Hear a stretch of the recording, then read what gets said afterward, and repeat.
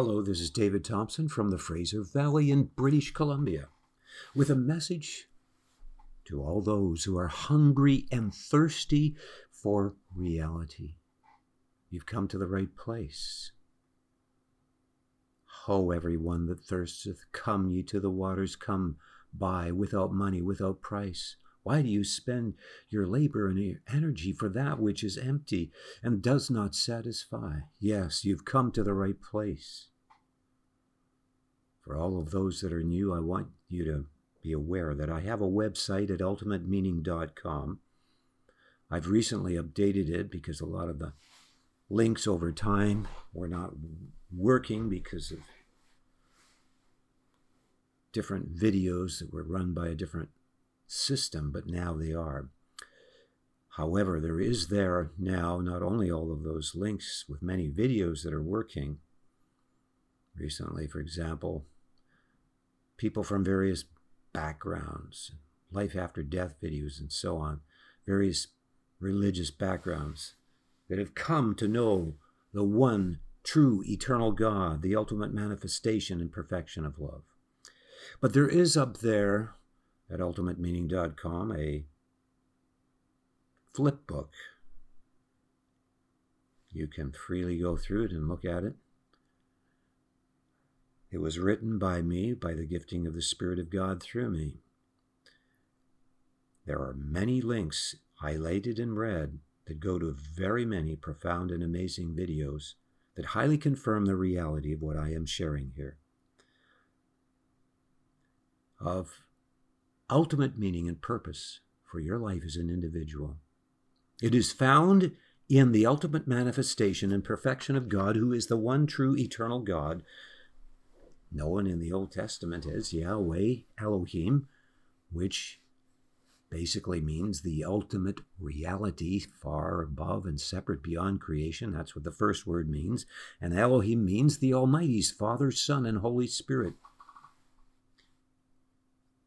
Because God cannot be God unless he's in three personages, because he must rule over the three ultimate aspects of existence, which are beyond creation as the Father, beyond time and space and creation as the Father, the originator, fully expressed as the Father into creation, that's the second aspect of creation, is within the creation realm, as the Son, Jesus Christ, and filling all dimensions of existence and time and space in omnipresence as the Holy Spirit. And you must be in conscious intelligence and personage in those three ultimate aspects of existence simultaneously. Thus, the Father, the Son, and the Holy Spirit, the one true eternal God. This message is for those that have come to the saving knowledge of God through Jesus Christ, who is God, fully God, expressed and manifest in the creature realm, to experience the creation and to communicate on a mere creature level. Jesus Christ, fully God.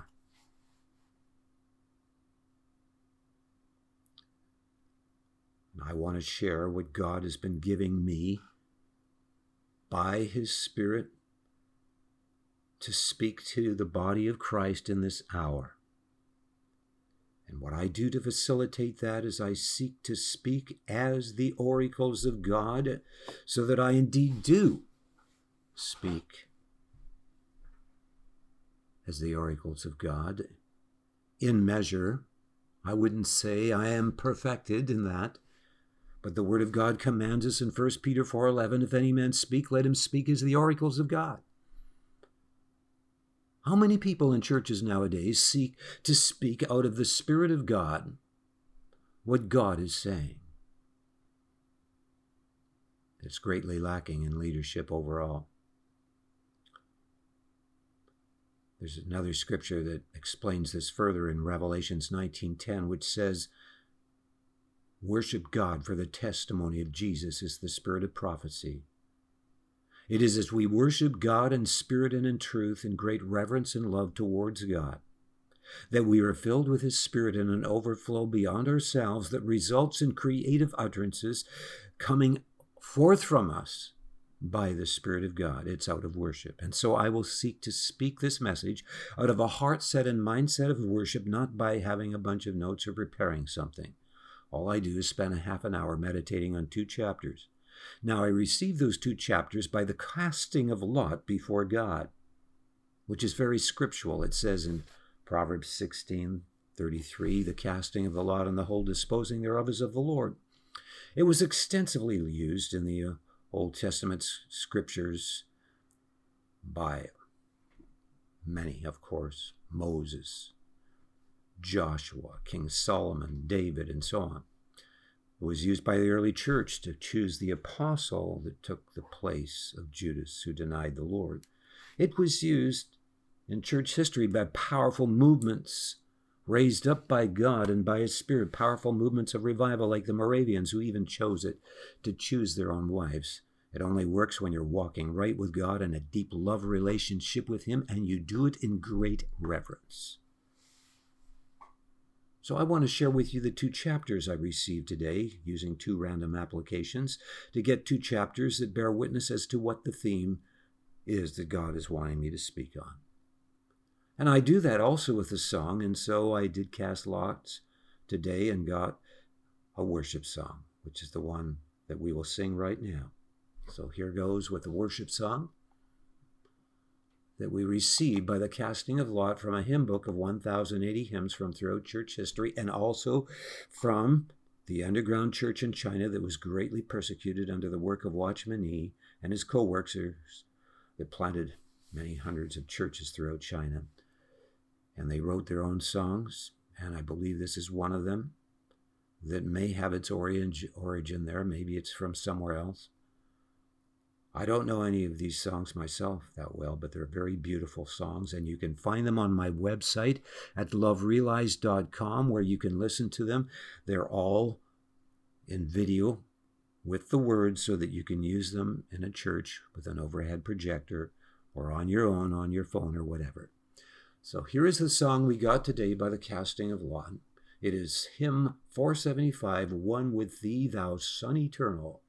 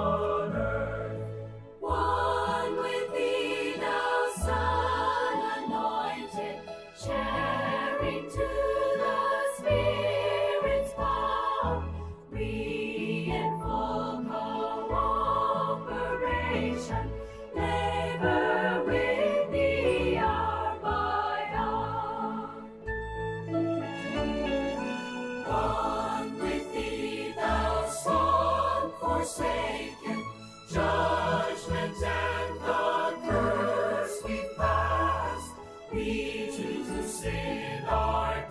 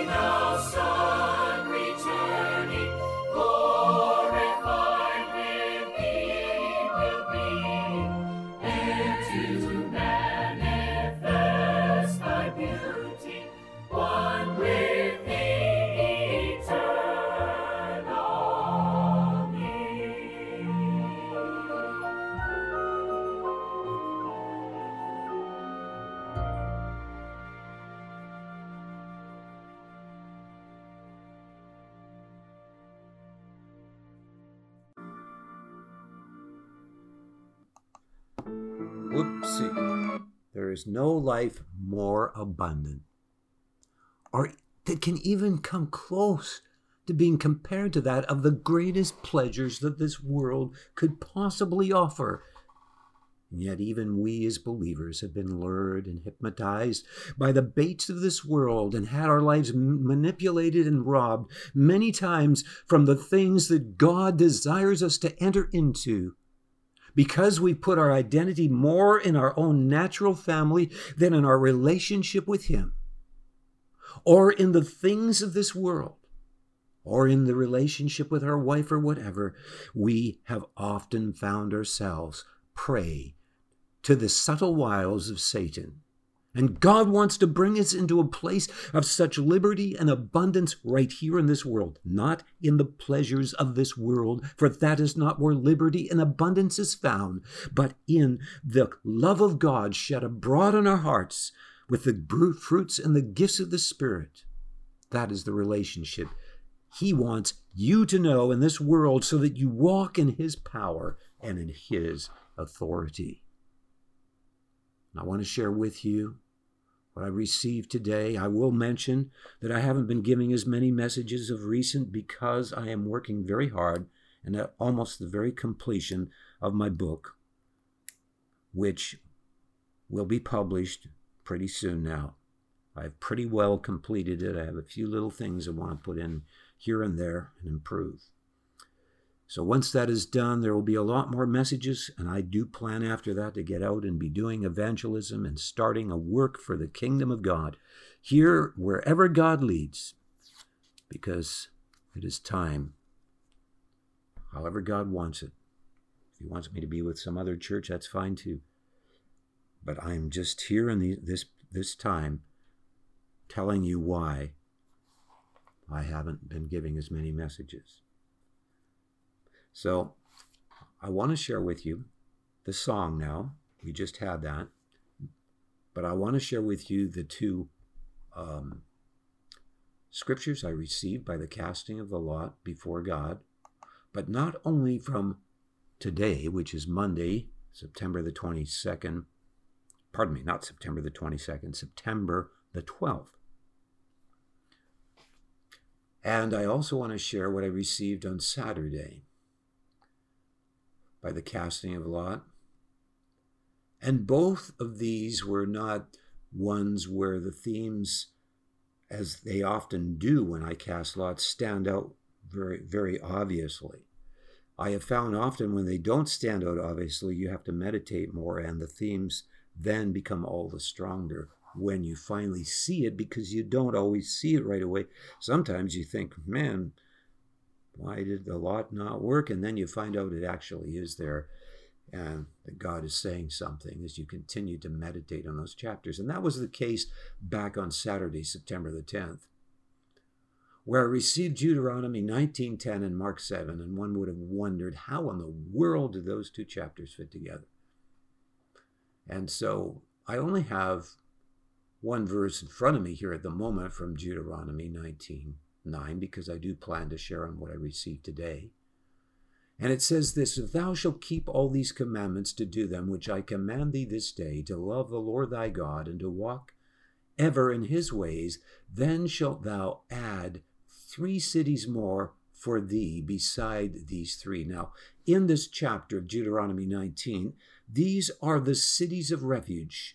And of course, it mentions in there, for example, that if a person happens to be using an axe to cut down a tree and the axe head flies off and hits another man and kills him, then that person can flee to that city. But it goes on to say that if you people really obey the Lord and love Him with all your hearts, I'll give you an extra 3 cities besides those 3 for you to flee to. Now, the idea was, and what it says in that chapter, is that innocent blood would not be shed. Because a person that kills someone, and it doesn't do it deliberately, to kill them is to kill and shed innocent blood. And so God is indicating that if they enter into a deep love union with Him that is totally wholehearted and given to Him, there will be less of those type of things that will happen in their land that bring judgment and bring his wrath upon the land and that bring suffering to so many people's lives. And then in Mark 7, we have, from what I recall now, of course, because it's been a while, different things that the Lord is sharing. And maybe I should turn to Mark 7 because, I don't remember everything. I do remember some things I received that day from Mark chapter 7, but not everything. So it doesn't hurt to go to Mark chapter 7 here, which I'll do right now, and just bring some of those things out that I received in Mark chapter 7. Here we go. Mark 7. And then came together unto him the Pharisees and the certain of the scribes which came from Jerusalem. And when they saw some of his disciples eat bread with defiled, that is to say, unwashed hands, they found fault. And for the Pharisees and all the Jews, except they wash their hands off, eat not, holding the tradition of the elders. Of course, Christ emphasized that you're so keen about keeping these kind of things. He wasn't saying it was wrong, but what he was saying was your emphasis is in the wrong place. You're not emphasizing the importance of keeping your heart in a right relationship with me, but about doing all these outward things, thinking that somehow that justifies yourself before God, when in your heart you feed hate and murder and adultery and all of these evil things. And he says, this people honoreth me with their lips, but their heart is far from me. In vain, he says, they do worship me, teaching for doctrines the commandments of men. For laying aside the commandment of God, ye hold the tradition of men, as the washing of pots and cups and many other things like do ye. He said unto them, full well ye reject the commandment of God, that ye may keep your own tradition. For Moses said, honor thy father and thy mother, and whosoever curseth father or mother, let him die the death. But ye say, if a man shall say to his father or mother, gift, korban means gift, that is to say, a gift, by whatsoever thou mightest be profited by me. In other words, he curses his father and mother. He says, well, God allowed me to do that so that you would learn more patience. I'm a gift to you, though I'm cursing you. But according to the commandment, they were not to suffer him. And I do believe it was after he did it. It might have been the first time, but it might have been after 3 times. I've forgotten if there was that. But nevertheless, that was what was required. Now, how does that fit in with Deuteronomy 18? Well, this is what I just want to read a bit of what I put down in the notes. The common theme in these 2 chapters, and it goes on, of course, in these 2 chapters, and there's a woman that comes before him that's a Grecian and is desperate that her daughter has the devil cast out of her. And the Lord, you'd think, well, why would he say that to her? He saith unto them, are ye so without... Okay, I'll go to that little part too, a little later on here in this chapter, after he talks about the heart. It says that for a certain woman whose young daughter had an unclean spirit heard of him and came and fell at his feet. The woman was a Greek, a Syrophoenician by nation, and she besought him that he would cast forth the devil out of her daughter. But Jesus said unto her, let the children first be filled, for it is not meet to take the children's bread and cast it to dogs. So he's basically calling her, because she's a Grecian, a dog that isn't worthy of anything but the crumbs from off the table. And one would wonder why. And you can speculate as to why. But here is what the Lord was wanting to see, is if that woman would be willing to humble herself and still believe God. And lo and behold, what does she do? She says, yes, Lord, but the dogs under the table eat the children's crumbs. So please, I'm very unworthy, but I'm still pleading with you. And this was considered a great response of faith by the Lord, that she would still have faith, would have a humility in her. That results in a very pure faith. And as a result, her daughter was made whole from those devils. They left her. So how does this all relate? Okay, I want to read this. The common theme in these two chapters is the failure to be diligent with our tongue. How does that relate to the tongue? Well, the Spirit of God showed me that what he was wanting to emphasize in these two chapters was the heart and the tongue. So there are consequences beyond our control that come against us from other people because of misusing our tongue, which is the condition of our heart that has caused that requires us to flee to God because of those consequences of things we said. We are experiencing people come against us or say things against us or do something that is affecting our lives because of our own lack of diligence with our heart to keep it the way God is wanting us to. And so we need to flee to God as our refuge. Now in Israel, there was the cities of refuge, and humble ourselves that we might find deliverance like the Syrophoenician woman. The Greek woman with the possessed daughter had to humble herself to receive deliverance for her daughter. If you accidentally killed your neighbor because the axe head was loose, then it was your lack of diligence to be safe that caused that. Thus you can flee to a place of protection in the Lord, which is represented in those cities of refuge. God's people need to also be a city of refuge for those that have experienced tragedy in their lives, that may have come into their lives due to their lack of diligence in a love relationship with God. We can ignore the reality of being diligent to be safe and protect our neighbor for the convenience of immediate fulfillment. But God is requiring us to enter into a relationship with him where there is such diligence that these things are covered.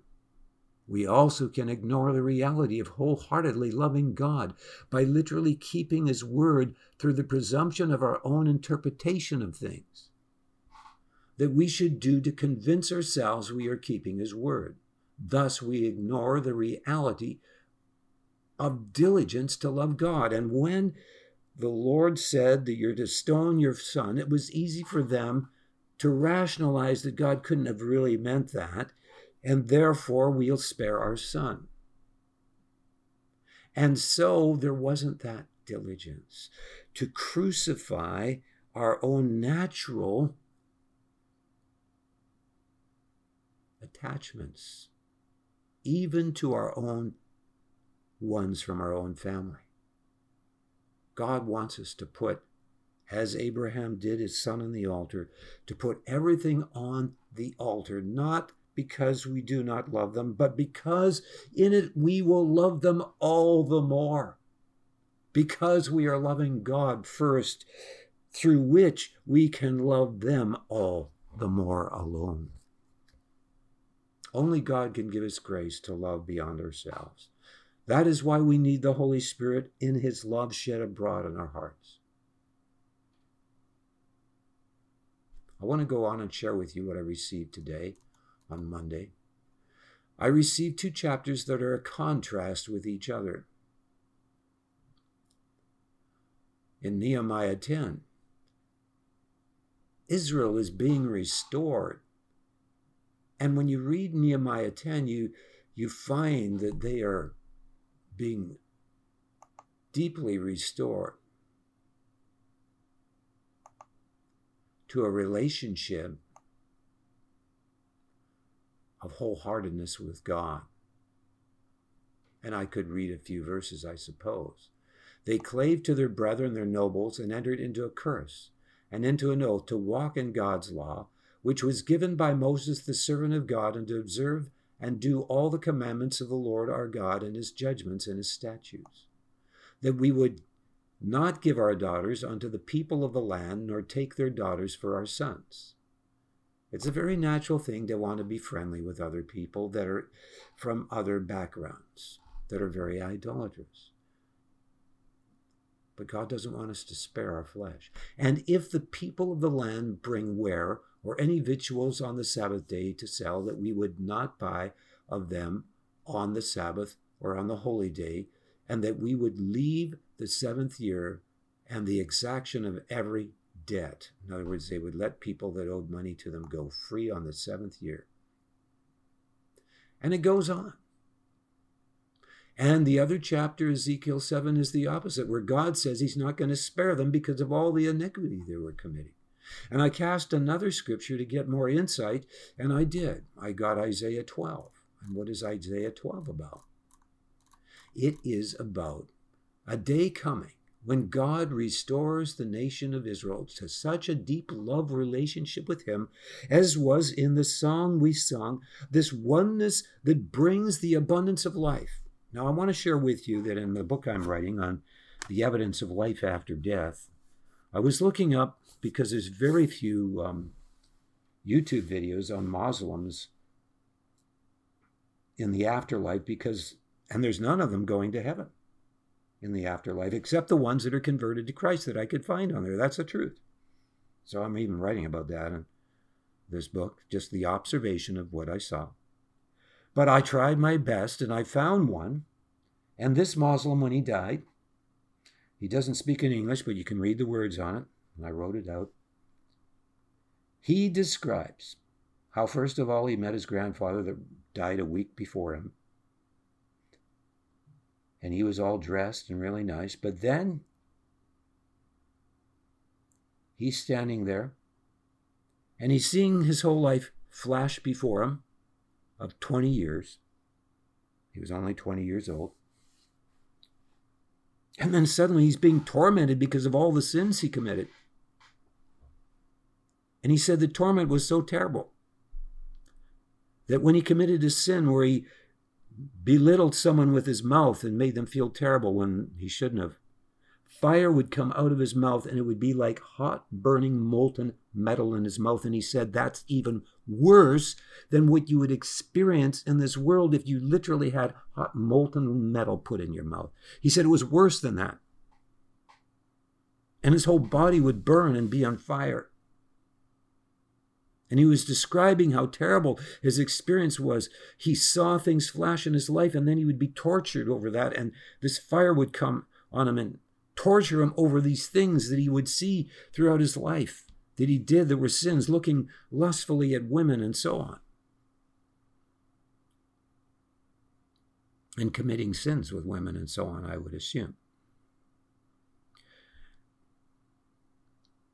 Then when he came back, and then a man appeared to him, or a being appeared to him that was clothed in green with a very bright face, and said, and his mom was, even though a Muslim, praying with all her heart and asking everyone to pray.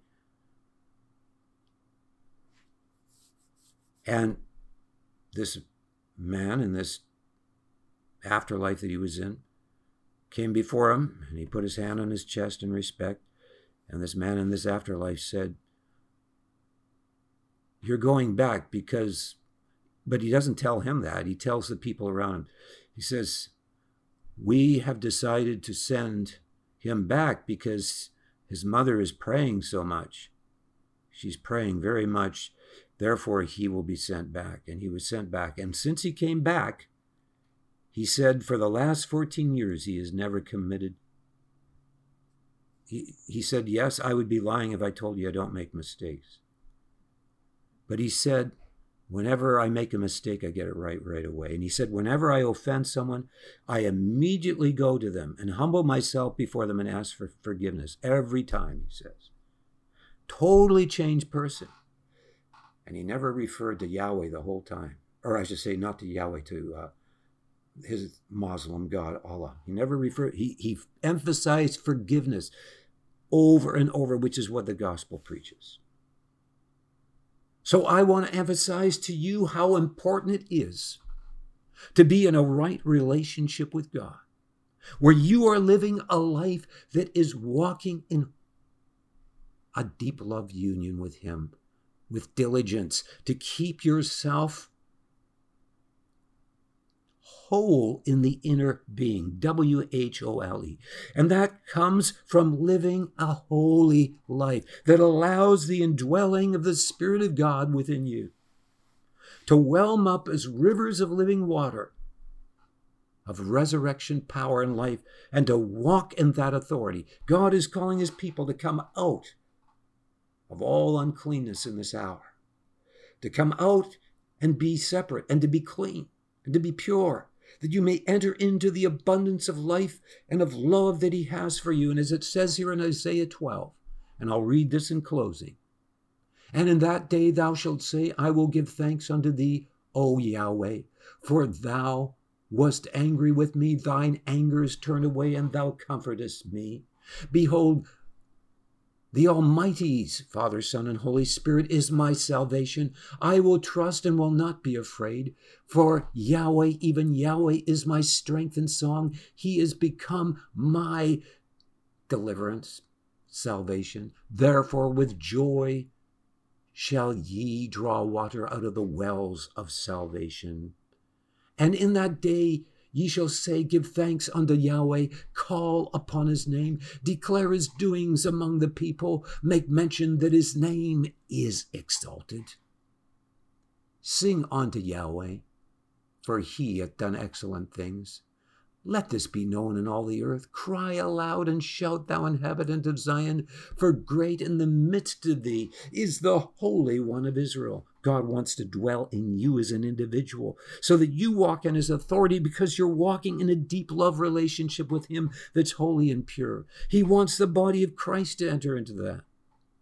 I've written a book called Godheadship and Body Invasion, which you can purchase on Amazon by my name, David James Thompson. Godheadship and Body Invasion, outline format, about 270 pages or so. Get it in Kindle. It's cheaper, and you got a lot of links then. You go to various videos, etc. But that book gives all kinds of suggestions in there so that you do not limit the fullness of the headship of Christ from inhabiting your local assembly. They're only suggestions. To do those things that are the most diligence so that your local assembly allows the full indwelling of God in your midst so that you conquer your community, your city, your nation for the glory of God in these last days and fulfill the zeal of God's heart to bring forth his bride, to bring forth the fulfillment of John 17 and the ingathering of a mighty harvest. God bless you. May you align with God's zeal and heart and enter into the abundance of destiny that he wants you to have for his life. Do not let the enemy rob you anymore. Thank you for listening to this message.